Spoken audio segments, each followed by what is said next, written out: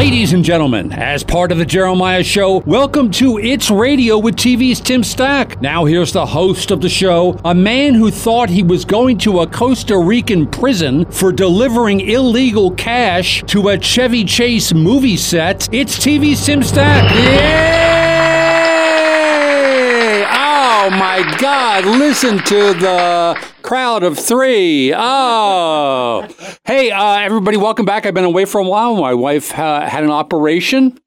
I should do a joke there, but I'm not going to. She's good, though. Everything's good.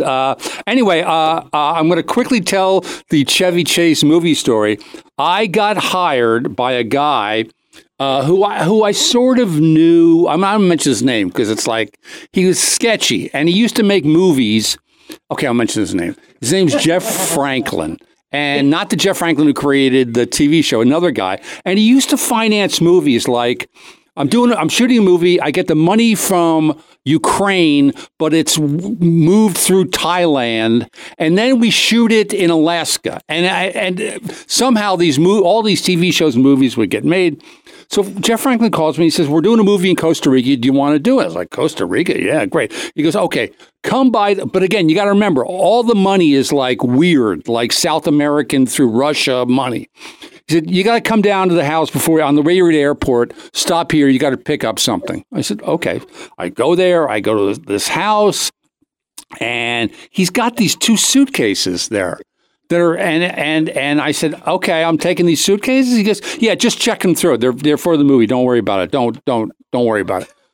I said, okay, I want you to know I'm not going. Well, I don't know what's in the prison.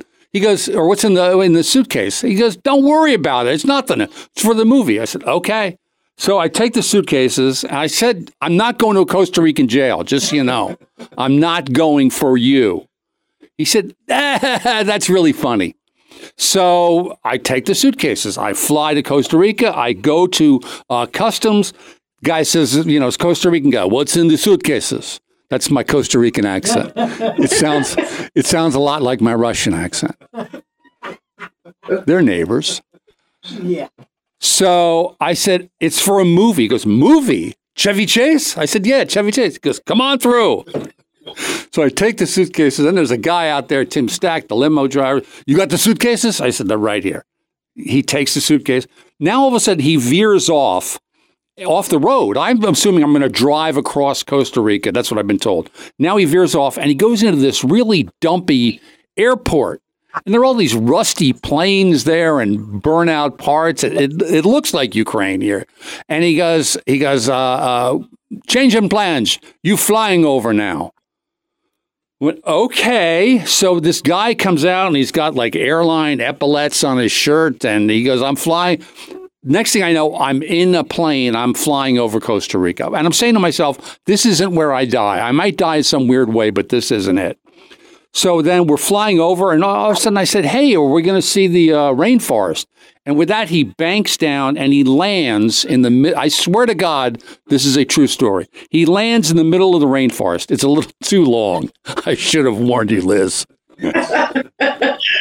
So I'm realizing that now. This is a little too long for the podcast. Anyway, we land in the airport in the middle of the jungle. And as he's landing, he says, this is the airport Oliver North used to run money to the Contras in Guatemala.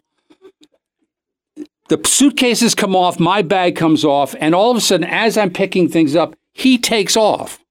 So now I'm alone in the jungle on this airstrip, and I'm hearing like jungle noises, like caw, caw, and weird. And then all of a sudden, the guy at the other end of the airstrip says, this way, do you have the suitcases? And I'm wondering, like, what is going on with these suitcases? And I walk everything down. Now that person has disappeared, and this little peasant boy comes out.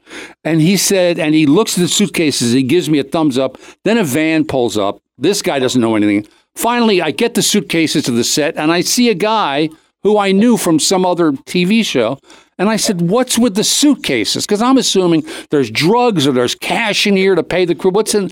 He goes, well, didn't you read the script?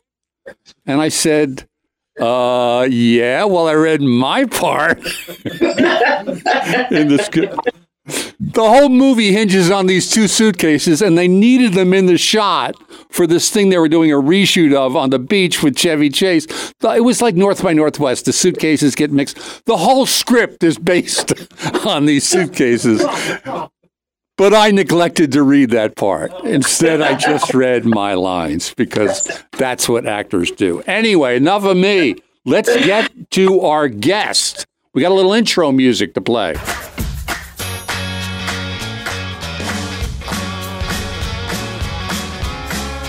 You recognize that music, Liz? No. I knew you wouldn't. Did I? Yeah, we both should. I forgot it too. Okay. Elizabeth Tippet, a.k.a. Liz, a.k.a. Tips, is a writer-producer known for Trolls World Tour, Trolls Band Together, that's coming out soon, we're going to talk about that, Life in Pieces, that's a show I lost a job to a Canadian about on.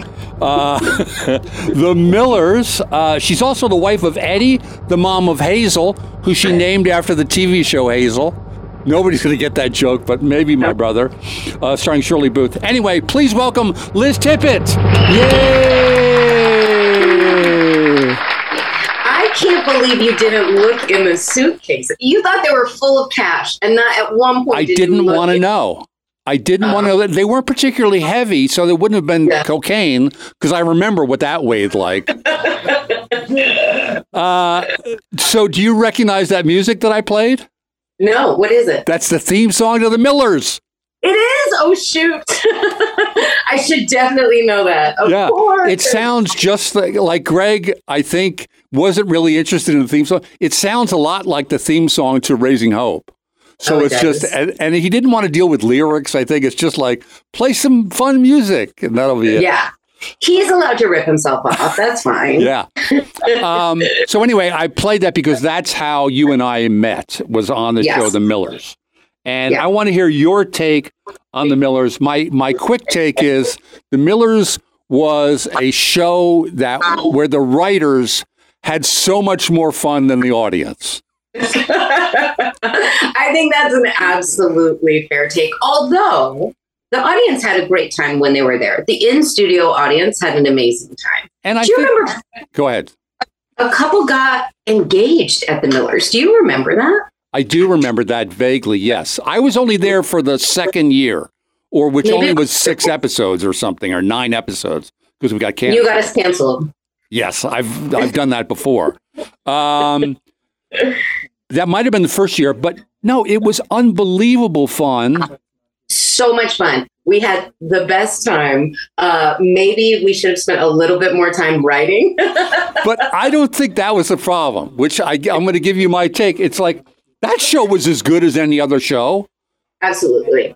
Yeah. I think it was so fun. The cast was amazing. The writing, I thought the writing was really good. Yeah, it was really funny. I think it hit at that time when they were like, suddenly everything was a little bit shifting. And so if the numbers weren't like very high, which no one's numbers were, they were canceling. But 2 years after that, even a year after that, they would have killed for those numbers. So yes. Yeah. The world was changing. It was an amazing cast. I printed out, because I had to remember this too. Will Arnett was a star with Margot Martindale. Explain the premise of the show. The premise of the show is Will Arnett is, in the pilot, he has gotten a divorce and he hasn't told his parents about it yet.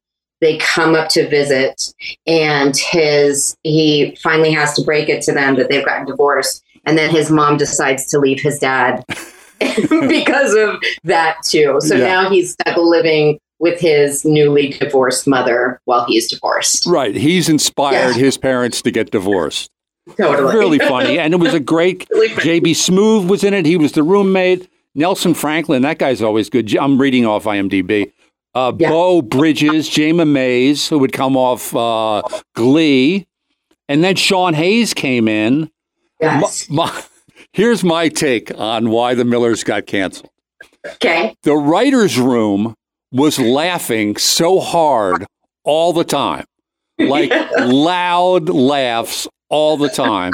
And Les Moonvest's office was right across the open air courtyard. Uh-huh. And I think he heard our room laughing so loud all the time.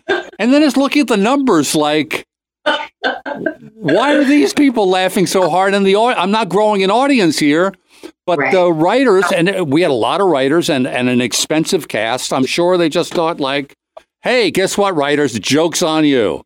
Yeah. I love also that you think it's just because we were laughing too loud. We were also outside having foot races. It was always like a field day of people. We were children playing outside. There was cornhole. There was always like outdoor. We ate sushi every week. Like it was a lot. No, it was perfect. I remember the writers got really upset when they were told they couldn't drink anymore. Greg called me into his office and he said, I think you might quit. Here's what's happened. Because every show night I had my cup of, it looked like tea because I would take the tea bag off of the end of the tea and just leave the tag hanging down. But then I always had gin and tonic. Devious. It was. Yeah, but apparently, I guess some PA had a girlfriend or something and she showed up drunk. So they said, no, now the writers can't drink. Yeah. So. And they both denied it. They said that she wasn't drunk. Yeah. She was hammered. Which is delightful. She was hammered. That's just her. And honestly, knowing that PA, maybe you would have to just be drunk to date him. Yeah, we can't mention names, but I know exactly what you're talking about. So, again, that show was so crazy, but explain how Greg would explain the wheel in the room and these pranks that were done and games. I mean, it started first season, but there was a giant wheel, like, that you would spin at a carnival, and all of the writers' faces were on it. And originally it was used so that you take your photo, spin the wheel, and then whoever it landed on got to choose lunch.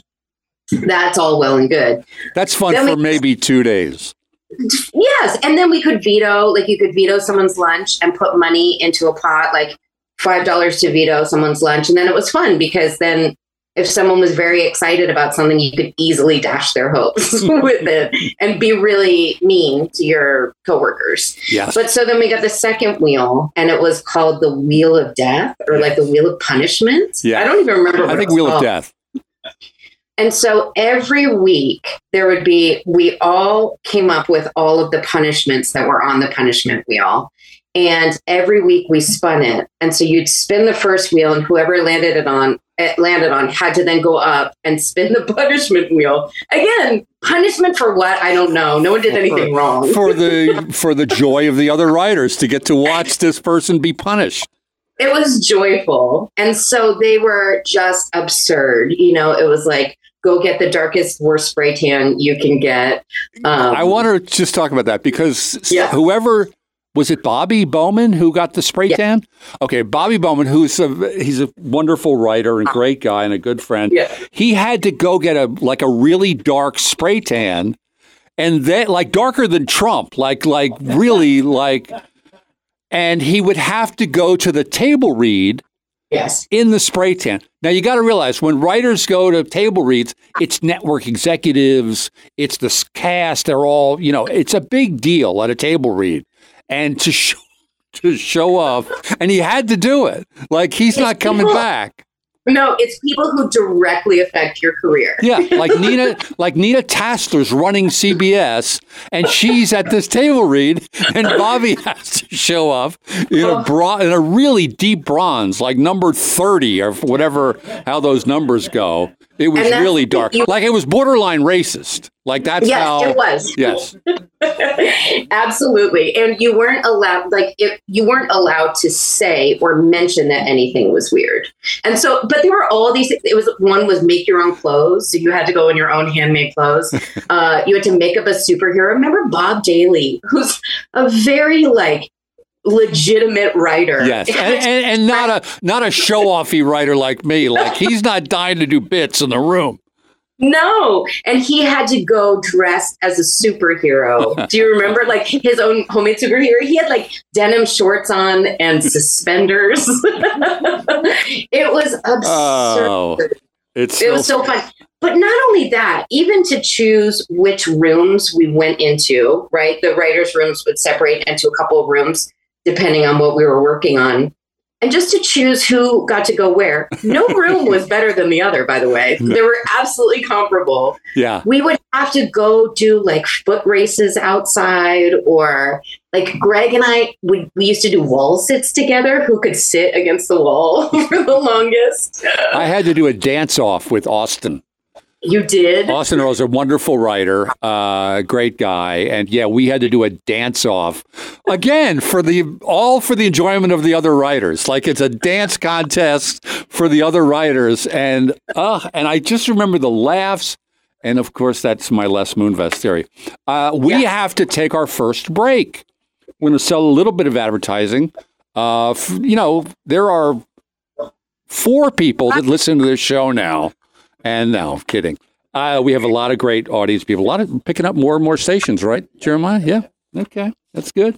Okay. I'm talking to Liz Tippet, a great writer. We're going to talk about her career and how she got here and all that. And what do you have? You got Trolls band tour coming up, right? That's coming out that's really exciting. Like a feature movie. And this is your second one. This is my second one. I was the last writer in on Trolls 2, which I learned through talking about Trolls 2. You're not allowed to call it Trolls 2. Okay. We had to call it Trolls World Tour. And then I was the first and then subsequently the only writer on the third movie. That's so Trolls 3, Trolls Band Together, which was awesome. And so that's coming out November 17th. And are you still on? I'm promoting you. Are you still on Twitter? You don't go to Twitter anymore, do you? No, but I should, right? I should get back there. You were there at El Tippy. That was El Tippy. El Tippy. Like which I like. Tippy. E-L. Okay, we're going to take our break. You're listening to It's Radio with TV's Tim Stack. We'll be right back.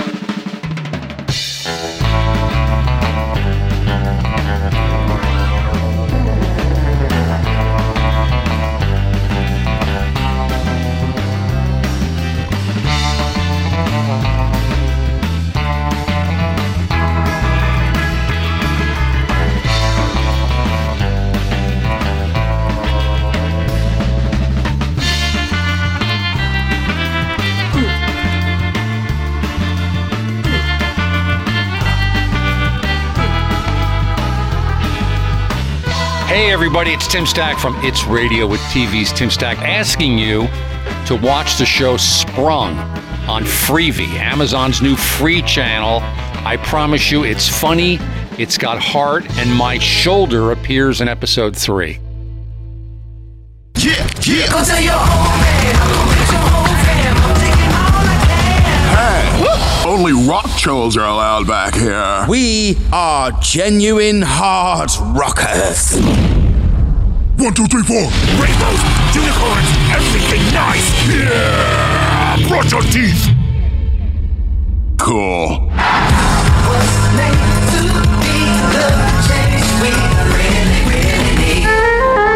A smooth jazz troll? Smooth jazz troll? Do you recognize that? I do recognize that, yes. Finally. My early Alzheimer's hasn't hit that badly yet. Oh, boy. You can't believe what I have to write down. I leave Post-its now to leave Post-its. Like I put a Post-it up, make sure you leave a Post-it. So smart. Oh, I've got the whole old age thing down. Do you leave a Post-it on Jano's forehead? Jano. I haven't yet, but I will. I do. She had an operation, and I can tell this story. You know, she's still on painkillers, which is like the world is obsessed now with painkillers. Like getting a painkiller from a pharmacy is not easy. We have a prescription and all that, but the times are like a big. She learned this in the hospital. Like, put the time of the next painkiller. So it's like 2:30 in the afternoon, and she's just staring, waiting. Yeah, it's a good thing I'm a nice guy. Otherwise, I could come in like, here's what I want you to do for me. And I can hold the pill, but I don't. Yeah, or no, it's only half today. I don't know where the other. I don't know. Did you break it in half? Anyway, I'm talking to Liz Tippet, author of Trolls World. What is it called again? Trolls Band Together is the one. Trolls Band Together. That's coming out. Yeah. Which is really exciting. You got 2 features made, But this one's going to be a big deal because NSYNC is involved, right? NSYNC is involved. New music from NSYNC, which has the millennials going crazy. People love NSYNC. I mean, they're really good. There's a reason people love them. But they've reunited a couple times since they broke up, but they've never done new music. And I think the new song's already out. The music is so good in all the movies. So, yeah. No, there was just a lot of promotion. I just saw Justin Timberlake and the gang together, and yeah, I mean those guys, and he's unbelievable. Did you get to meet them? No, I've never met him. I have been like a foot from Justin Timberlake, like waiting for the producers to introduce you, and never did. You got to do the tap on the shoulder. Yeah. JT, excuse me. When I went to do press for it, that's all I talked about. I was like, and I still haven't met him. It's the number one question people ask me, and I still haven't met him. I'm so glad the press didn't run with that like in a derogatory way, like JT refuses to meet writers. Won't even look her in the eye. Doesn't know her name. Yeah. So let's go back. Let's talk, and then also another animated thing. I just want to quickly, Grimsburg, you were working on with Chad Ginden, who worked on The Millers. Yeah. And with John Hamm, who I'm very attracted to. I don't know why. That's so odd. No, I think he's really funny. And did you get to meet him? So he lives in my neighborhood. Uh-huh. I live on the poor side. He's over there on the rich side. See him all the time, and I still don't want to be like, "Hey, so like we've not doing the shoulder tap on him either." I know, but I should But yeah, I have not met him officially. We talked on like a notes call, right? But I haven't been like, "Hey, also, I'm lightly stalking you around our neighborhood."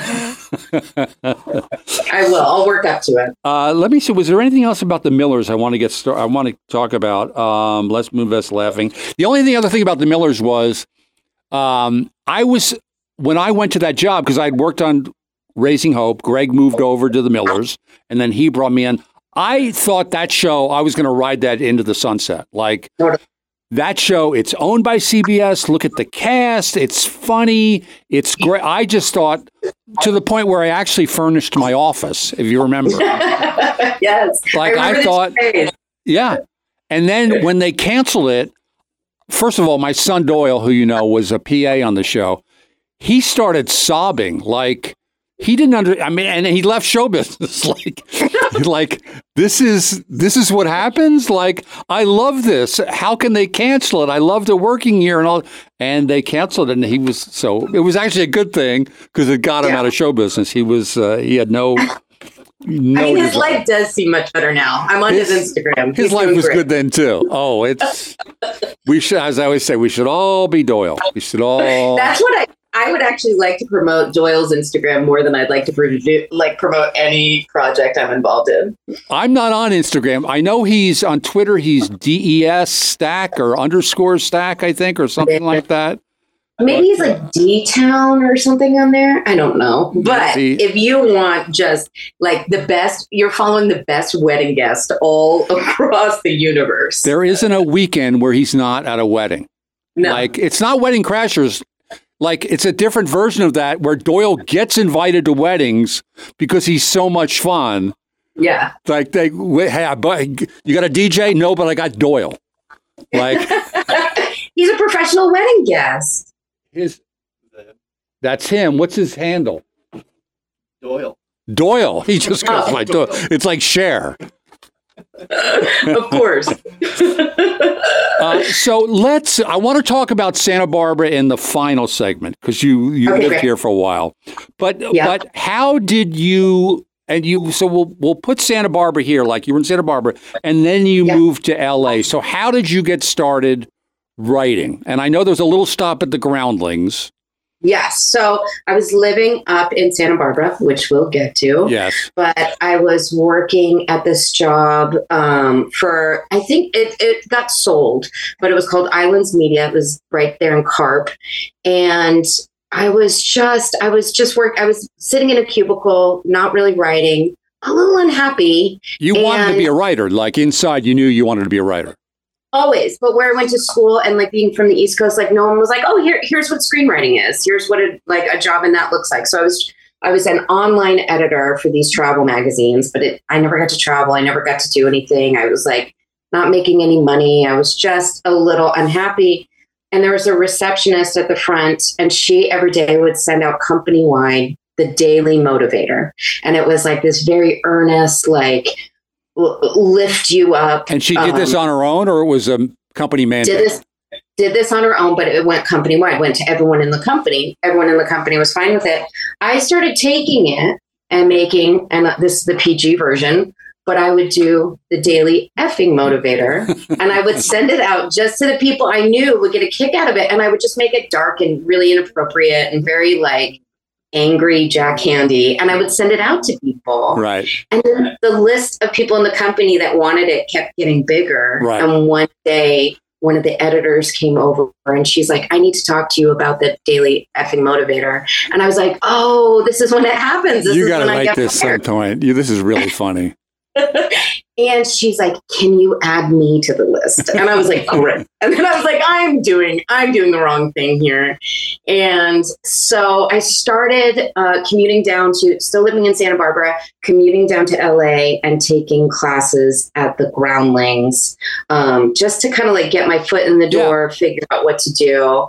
And then, I'm such a writer. I'm not a performer. And as you know, Tim, I didn't have the best experience at the Groundlings. We can't talk about that. Slowly I turn. Don't mention her name. Well, I know. I'll bet you were good. I think that writing comes very naturally to me. Performing, I just get a little in my head. I'm a little anxious for it. If it was like all friends doing it, whatever, I'm great. It's super fun. It is a different muscle. It's a totally different muscle. Yeah. Yeah. And so the first class I took, great. This is great. You have to rise up the ranks, got into this next class. And this friend I had met down here in LA, I was like, this is the teacher that I got for the second thing. And I said, what do you know? And she goes, can you drop out? And I was like, wait, what? And she's like, no, I'm serious. Can you drop out? If you can drop out of that class and still get your money back, you should drop out of that class. And if only I had heeded that warning, because she was so mean to me. She just picked on me in front of everyone, where she would go, come here, pretty girl, come here. And then like slap her lap to call me across the room, where I was like, it was so insulting. I couldn't even be happy that she thought I was pretty. Well, we've got a surprise for you, because come on in. Come on in. That was every episode of Nightstand with Dick Dietrich. Well, we've got a surprise for you. But according to IMDb, your first episode was Scrubs? So, yes, I knew a writer who then I got engaged to from Scrubs. That was my Scrubs connection. But my first job ever was South Park, which is wild. I didn't know that. I went on a South Park writers retreat probably in 2008, which is such a wild story. I think my friend was a writer on the show, and I think that's definitely what got me the meeting. We had also done this web series. It was very big when web series were very big, called The Loneliest Ultra Conservative Corn Muffin in the World. And it was literally, I baked out of a muffin mix, our lead of it. And it was this lonely corn muffin that kept joining all of these ultra conservative causes to make friends, but then in every time he would just take it too far. Like he shot the abortion doctor. This is wonderful. This is great. Yeah. I'm sure it's still on YouTube somewhere. Oh, I'm going to watch it. I acted in that. So our teacher at the Groundlings can take it. Jason Priestley starred in one of them, and he was like a promise keeper who ended up like abusing me. Like it was a very dark. Oh, I can't wait. This sounds wonderful. Yeah. Web series that we did. And then that led to, I hadn't done anything, but that led to South Park. Again, I hadn't in there. So that was that. But I went on a writer's retreat with them, which is like, I just went and spent a week with a couple of other writers and their writing staff, which is very small, with Trey and Matt at their house in Steamboat Springs, Colorado, and like helped break stories for the upcoming season, which was such a wild, that I remember I got $2,500 for doing it. And I was like, oh my God, I thought it was so rich. It was so exciting. It is so funny, the money that when you first get started and then it's just like that changes. Yeah. Like free lunch. Oh my God. I think I got $300 for an episode of Lou Grant. And I was just, it did. It would last me 6 months. It was like, I didn't, We're going to take our second break and sell some more advertising. I'm talking to Liz Tippett, her movie Trolls World Tour, coming out in October, did you say? No, November. Very exciting. That's going to get a lot. I mean, if those guys show up at the premiere, it's going to get a lot of press, and that's really great. Congratulations. I'll promote Sprung, our friend Greg Garcia, the show that got moved over to Amazon. You can watch it on Amazon now. I think they're testing it out to see if it works on Amazon. Anyway, so please watch that because I'd love to go back to Greg's backyard and work on that show, which is where we wrote it. And I have a very funny, the Q&A you'll hear on the other side. There's a story behind it. You definitely won't know it. So anyway, you're listening to It's Radio with TV's Tim Stack. I'm talking to Liz Tippett, and we'll be right back.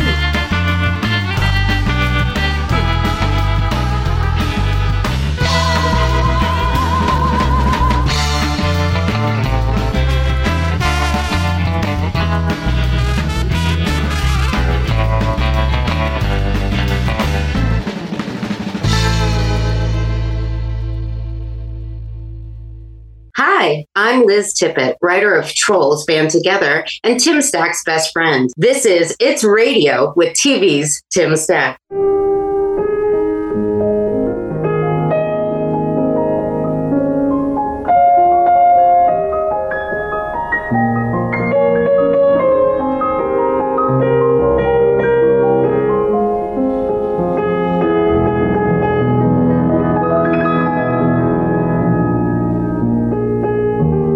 Okay, do you recognize that? No. Okay, well, it's the song A Wonderful World. So you have to go online and look at this. I'm doing research for the interview, and I go to YouTube and I put in Liz Tippett, and the Trolls thing comes up right away, which is great. Then, the third one down, it's something for the Tippett Arts Center. Oh. And it's so not you. So I wanted to play it. It's this incredibly beautiful couple that just got married. She's Asian and she's so beautiful. She could be in one of those karate movies. He's this handsome guy. She's in a wedding gown. He's in a tuxedo. They've just been married, but they've moved a baby grand piano to the middle of a beautiful field. And this is their wedding song that they're playing. It's so not you. And I just thought, I got to play that thing. Is it a real couple? Clearly this is a real couple that got married, and their wedding, thank you message maybe, or to themselves, is they're playing the piano together. It's a wonderful, beautiful world. And I can't imagine the work of getting a baby. It's in the middle of Colorado. How do you get a baby grand piano to a field and then you play together this song? Amazing. I'll put it in. Oh, okay. Jeremiah's going to add it. It's so funny. Oh my God, these people, how do you do that? I can't even get married. I've been engaged twice. I still can't get married. Much less move a baby grand piano to a field. That's way too much work. I can't even go to the courthouse. Now, speaking of your fiance, yes, baby daddy. Baby daddy. So you have all, well, I was going to jump around and talk about writing stuff, but let's talk because you've written with him. We have, yeah. The last 2 years, we've been really lucky enough to sell pilots about our family. Like we have he's Latino. His parents are from El Salvador. My mom is British, and we're like my mom's so British. We're so white. And so it's like a very blended family. Our parents are the exact same. Like nothing about them on paper looks alike. Just different backgrounds. Totally different backgrounds, but very much like, I don't know, scrappy poor people, scrappy poor immigrants. That's funny. Did you and Eddie write on Zoom? No, I'm kidding. Because I never want to live with him. But we love each other madly.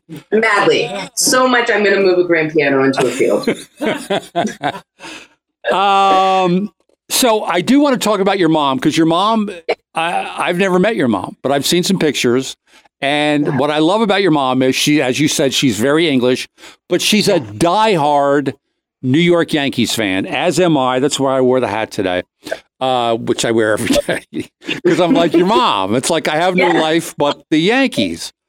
Rabid. How did that happen? Because your mom sounds very proper English, funny, has a sense of humor, but somehow got on the Yankees. My mom is such a character. Yes, funny, but also one of the most intense people. Like my mom can't have a light hobby. So I don't know exactly what got her onto the Yankees other than, she's lived in Connecticut now for the past however many years, 45 years, something like that. And so it's not out of the realm for her to be a Yankees fan, but then she is so live and die by the Yankees, where she has to watch every game twice because she's like, I need to watch the first one and I'm so tense the whole time that I can't do anything. And then if they've won, she goes back to watch it a second time just so she can actually enjoy it.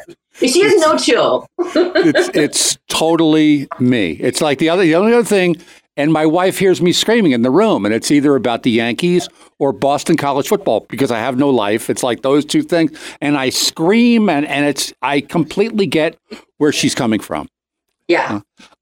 You mentioned the word Connecticut, and not a lot of writers come from Connecticut, like TV writers, because Connecticut always, to me, it's always like, even though you may have gone to public high school, it's like a prep school in Connecticut. Like kids wait around for the LL Bean catalog to show up. Like, it's here.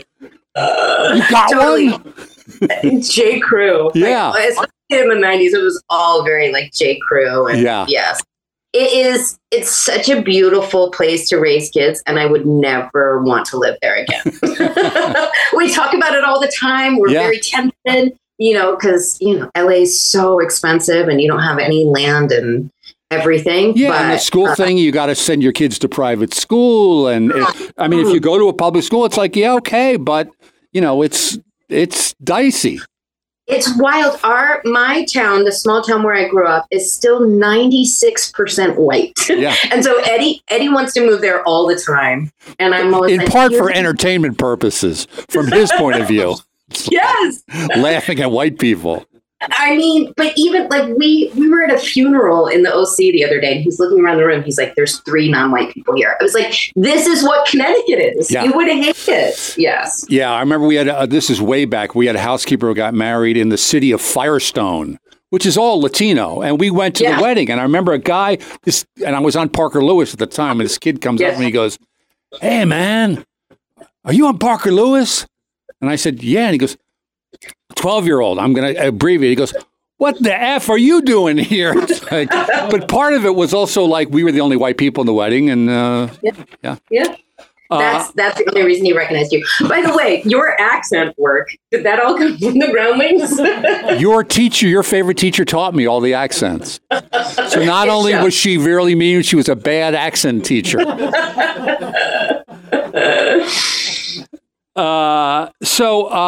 We're going to talk about Santa Barbara again, but I do want to ask you about, because you have written on Zoom, like one of these jobs. I have not done that because Greg, we went to his backyard when the whole pandemic started.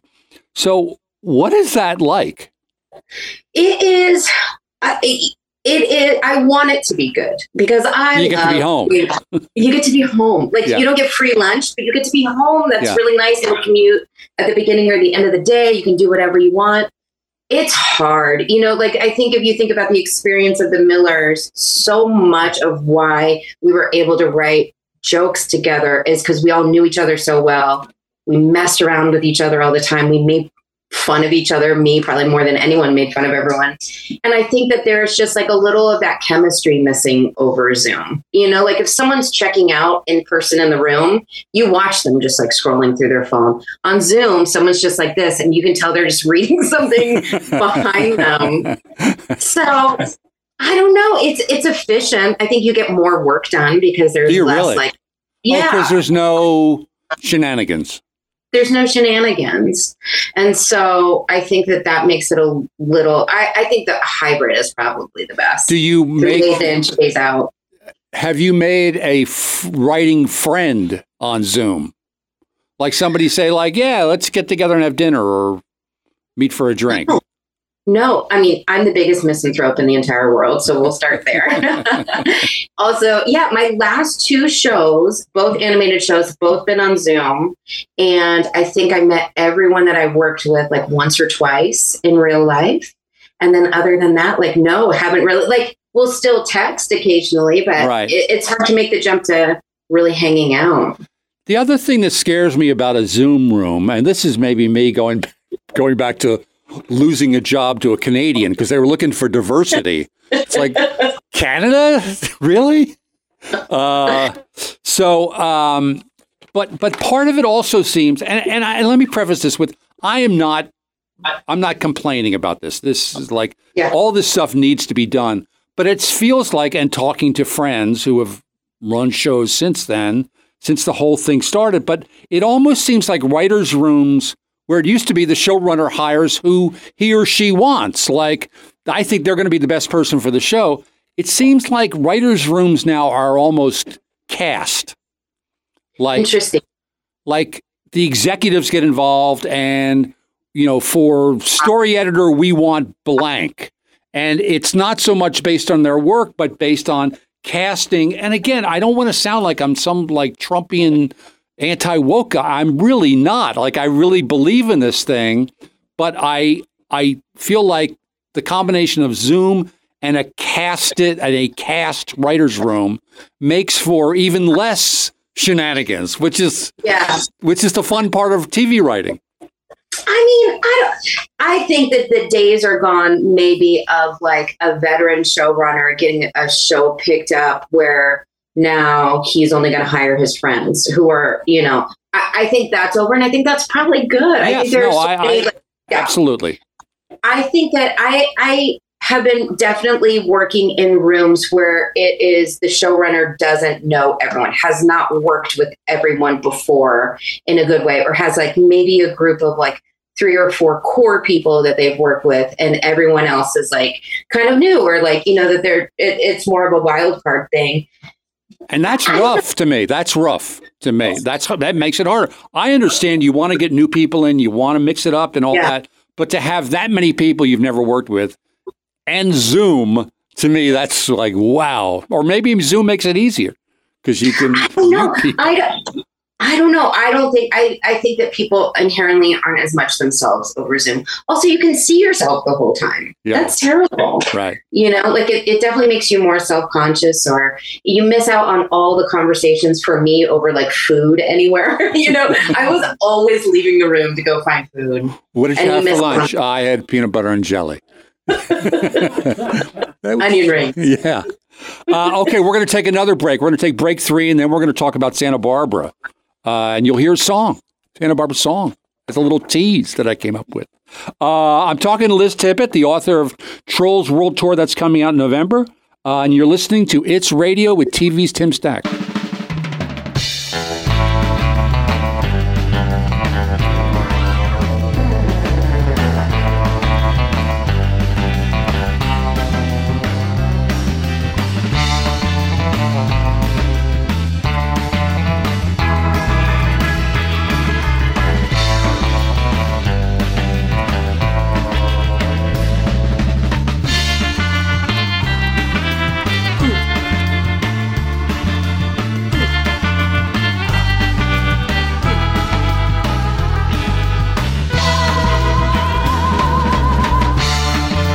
Hey, it's Tim Stack, and having been in show business for so long, I have a lot of really funny friends, and you can hear them all on It's Radio with TV's Tim Stack. That's part of the Jeremiah Show.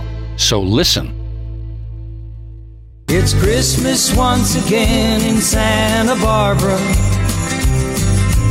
There is not a snowflake to be found. No sleigh rides, no snowmen like you see on the Christmas cards. Oh, but we've got a lot of Christmas in our hearts. That was, I sound like a DJ, that was, that's my DJ accent. That's pretty good. Christmas Once Again in Santa Barbara, written by Barry Dvorzan, very good friend, very talented, great guy, really great music career, that they used to do for the Unity Telethon on Channel 3, which was a big deal up here. I played that song because my guest, Liz Tippet, used to live in Santa Barbara, where our mainstay station right here at it's 1290, right? It's right in front of you on the sign. It's 1290. KZSB. KZSB. I am so devoted to this. It reads. But Liz, and Jeremiah is going to join us here because Liz, didn't you work in a restaurant? Didn't you do some restaurant work? Okay. I did. And that's his specialty, especially here in Santa Barbara. So we'll get to that. But how did you get to Santa Barbara? How did that happen? I was after college, I was like a creative writing major, and I went home and I was trying to get jobs in New York, like working for magazines and stuff like that. And it wasn't really happening. And then my mom's like, hey, maybe you don't hang out here for a while. And I was like, yeah, no, it's time to go. Because the Yankees are starting. And so my friend and I were at the bar one night, honestly, and we're like, let's move to California. And we're like, okay, anywhere from like San Diego to here. Like we were literally just talking like that. And then we're like, Santa Barbara's pretty. Let's move to Santa Barbara. Literally the next month, we just hopped everything in my like little Jeep and drove across the country and moved there. Didn't have any jobs. And then I started waiting tables, which I had done back east too. And where did you wait tables at? Here comes Jeremiah. Aldo's Italian restaurant on State Street. Do you remember it? Yeah. Across the street from the Enterprise Fish Company, right? No, I thought it was further north. Aldo's. Yes, that's right. Yeah, it was on the left side. Yeah, way yes. up. Way up. You're right. Yeah. Across from Palazzo? It was Palazzo. I'm thinking of Andrea's Seafood. Yes. Thinking of Andrews. Palazzo was across the street. Yes. Yep. And so it had like a little courtyard, and you might have waited on me once because I used to have when I first moved to Santa Barbara, I got an office in the Granada building. Oh yeah, right there. And I used to eat there occasionally. I ate more at the Earthling Bookshop. They had a restaurant. Do you remember that? I remember that. Yeah, it was great. I used to love that. It was like the first bookshop that had sprouts and wheat bread, right? Yes. And like avocados. Yeah, but they had soup, so I would go there. I just loved the idea of a bookshop that had anyway. You do seem like a big soup eater, by the way. I will just say that. I love it because you don't need to chew. Yes, that's coming from my dad. How do you seem as like a soup eater? What is that? I don't define know. What a soup eater looks It's the Irish thing. So you were here for a number of years, though. I was there from probably like 2001 to 2006, maybe 2007. Like a good long stint. And then I worked for the first maybe year and a half. All I did was wait tables, hang out. It was so fun. Right. I had the best time. And then I was like, oh, everyone's so happy and I'm so anxious. And I was like, so no, we're good. I'm doing anti-motivation. I was like, so no one's reading the paper because crazy stuff's happening. Like I just couldn't. I have way too much like anxiety and neuroses to like live in the most beautiful place on earth. I need bad things to like justify how bad I feel all the time. So I love LA. No. Yeah, that's true. So, and then you got a job. What was the first writing thing here? Or didn't you write? Did you write a little for the Independent?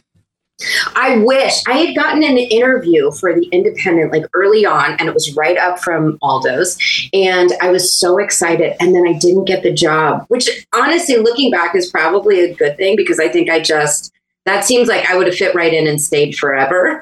Like, so, because those, I don't know, the independent writers, it's a really good life. You get to just kind of do what you want, be really involved in your community. So no, I didn't get that, but the first thing I got was working for Islands Media, which was down in Carp. And like all of us, everyone was like in their 20s. It was like so idyllic. We would like go swim in the ocean or go running at lunch and come back. Like it was camp. It was a camp with a very low pay for me. I'm sure everyone else was getting paid better. And then after that, when I left there, when I was like, okay, I want to go do the Groundlings or do something else, I started just going completely freelance with writing.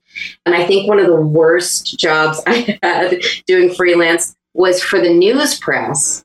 They were like, they had messed up something in like with all of their automobile advertisers. They'd done some sort of editorial story that was like very anti in some way. And so they were going to make it up to all their advertisers by writing like a free editorial that would seem, advertorial that would seem like editorial. Right.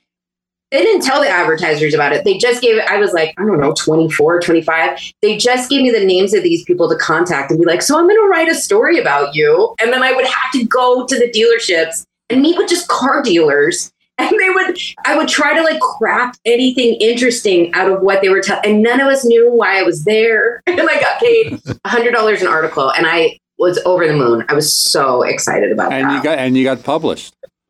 And I got published. Yeah. Did you ever work at the Fish Enterprise Company here in Santa Barbara? No. I wish only ever Aldo. I wish we had more time because the going out part, when you're a server at that age, right? There's 5 colleges. There's probably some pretty good stories there. There is so much whole, fun. like night culture thing. And because everyone waited tables, you knew everyone from everywhere else. Right. So you could go to any bar, you could do anything. You're like rock stars. It was really a lot of fun. Yeah, my first year after college, I tended bar in New York. And what you do is you tend bar, you work till 3 a.m, and then you go to another bar or an after hours club to drink.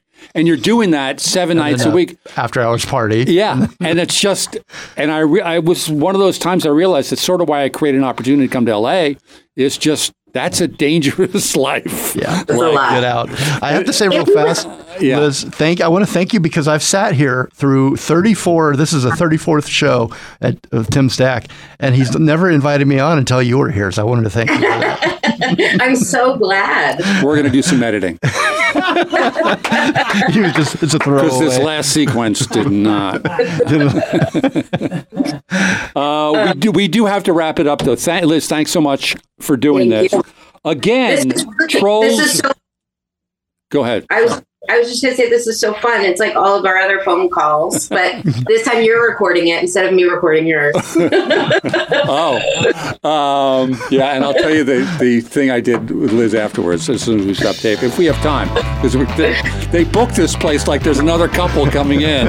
It's like a Vegas wedding chapel. There's another radio show. Get out of here. Okay, I'm getting the high sound. We got to go. Liz, thank you so much. Trolls World Tour opening in November. Take your kids. Take yourself because it's going to have NSYNC involved. And I'll see you next time on It's Radio with TV's Tim Stack. As always, a big thanks to our station manager, Les Carroll, for letting us on the air at all. Listeners, we appreciate you and want to hear from you. Please send us your ideas at jeremiah@thejeremiahshow.com or on Messenger, on Facebook, or Instagram. The show is produced by executive producer Jeremiah Higgins and me, your announcer, Tony Kelly.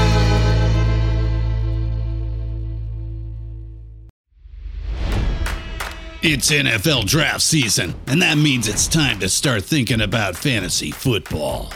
FantasyPoints.com features industry-leading experts and prognosticators using proprietary hand-charted data to help you score more fantasy points. FantasyPoints.com is the place to go for whatever kind of fantasy football you play. Whether you play fantasy football, daily fantasy sports, or do a little bit of everything, Fantasy Points has the meticulously researched content to guide you to victory.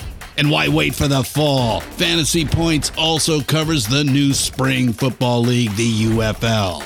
Join the guru, John Hansen, Scott Barrett, Joe Dolan, and other massive names in the fantasy football universe with an exclusive offer. Use code Pantheon for 15% off any Fantasy Points package, including the all-in package with access to every article, tool, and data nugget that Fantasy Points has to offer. That's fantasypoints.com and code Pantheon for 15% off at Fantasy Points. Fantasypoints.com, code Pantheon. Score more fantasy points.